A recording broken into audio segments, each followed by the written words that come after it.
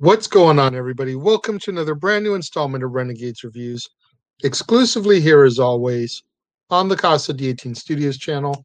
I, of course, am your host, the Renegade JJ Williams, and today we're going to keep on going through the silver age of the Walt Disney Animation Studios and wrap up the 50s with the classic 1959 film, Sleeping Beauty, featuring the vocal talents of Mary Costa, Eleanor Audley, Verna Felton, Barbara Jo Allen, Barbara Luddy, and Bill Shirley.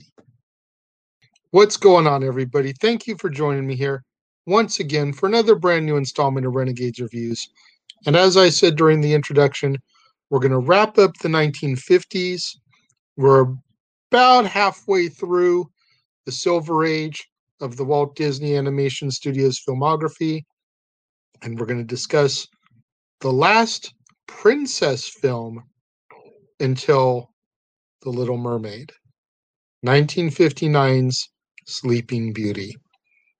Let's get right into this here, shall we? Our film opens and King Stephen and Queen Lee welcome their very first child, a daughter that they name Aurora. After many childless years, a holiday is proclaimed so that all can pay homage to the brand new princess.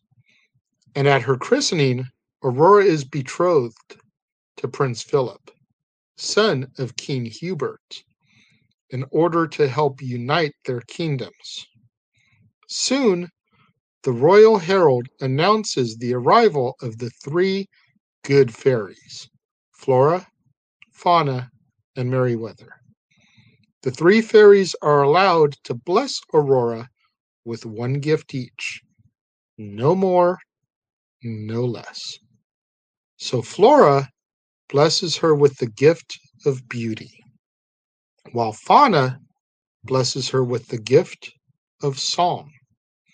But before Merryweather can bestow her gift on the child, Maleficent, an evil witch who is furious about not being invited to the christening, crashes the party and places a curse upon the child out of retaliation. Maleficent proclaims that before the sunset on her 16th birthday, she will prick her finger on a spinning wheel and die. Maleficent leaves after placing her curse upon the child, with Merryweather still having her gift to bless upon the child. So she uses her gift to weaken Maleficent's curse, stating that instead of death, she will instead fall into a deep sleep until true love's kiss breaks the spell. Worried still about Maleficent's curse, King Stephen orders that all the spinning wheels in the kingdom be destroyed. The fairies know that Maleficent will not rest until she succeeds in her plan, so they convince King Stephen and Queen Lee to allow Aurora to live with them in a cottage hidden in the forest until her 16th birthday. During this time, Aurora is renamed as Briar Rose and grows into a beautiful young woman. She has no idea that her guardians are fairies, since they have lived the past 16 years disguised as peasants. On the morning of her 16th birthday, Flora, Fauna, and Merryweather ask Briar Rose to go out and gather berries while they prepare a surprise party for her. While in the forest, Briar Rose befriends the forest animals and sings them a song, Once Upon a Dream. Philip, who has grown into a handsome young man of his own, hears Aurora's voice and is struck by its beauty and its grace. Aurora is initially startled, as she has been raised not to talk to strangers, but she and Philip begin to fall in love. As she takes off to head back to the cottage, she invites Prince Philip to come to the cottage that evening in order to meet Flora, Fauna, and Merryweather. While Aurora's gone, Fauna attempts to bake a cake, and Flora attempts to make a gown, but without using their magic. After disastrous results, Merryweather is able to convince the other fairies to use their wands in order to do the absolute best for Aurora. Flora and Merryweather argue over the color that the gown should be, and their magic attracts the attention of Diablo, Maleficent's raven.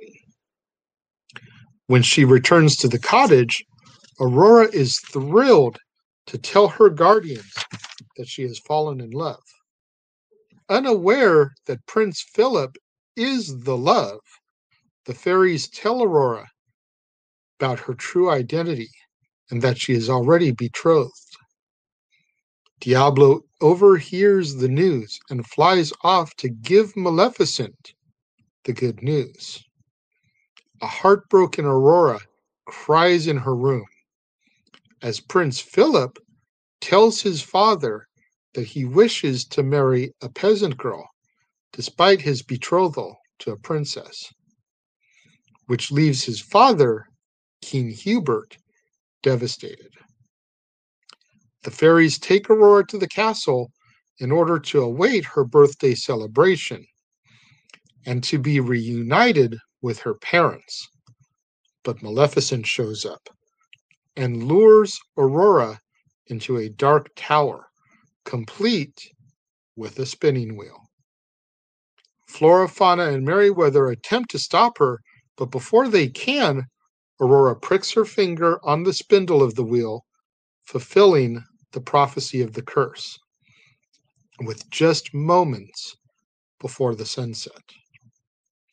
The fairies arrive, too late to save Aurora, and Maleficent taunts their failure, basking in her success before disappearing.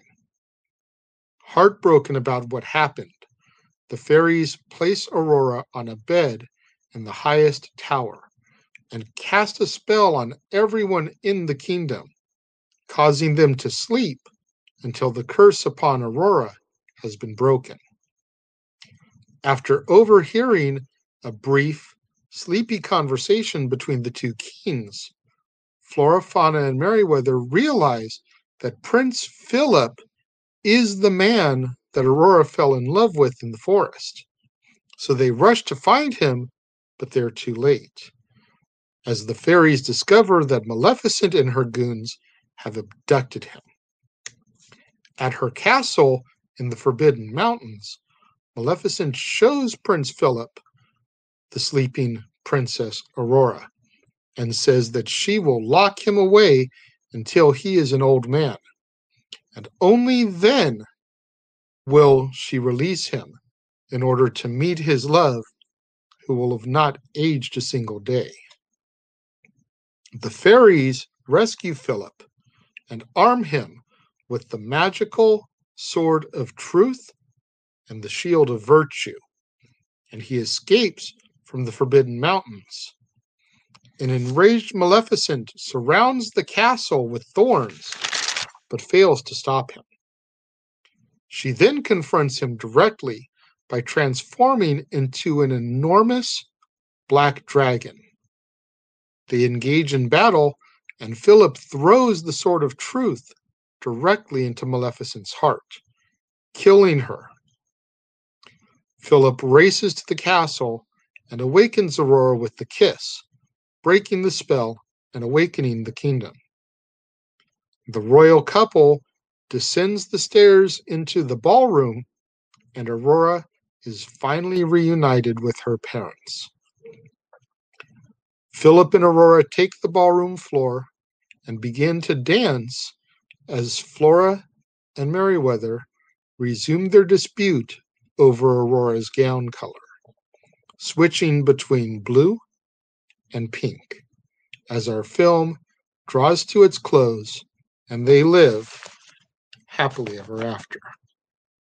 Sleeping Beauty is one that I honestly didn't get into until many, many years later.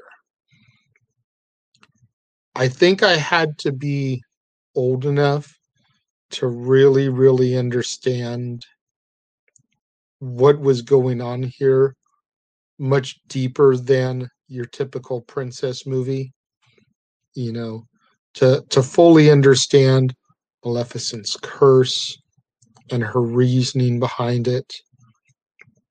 And just a little sidebar here, I love the first Maleficent movie with Angelina Jolie and all of the backstory that they gave to the character, making you understand a little bit more why she was the way she was. On the surface here, when you're watching it as a kid, you see a prince, a princess, a dragon, happily ever after.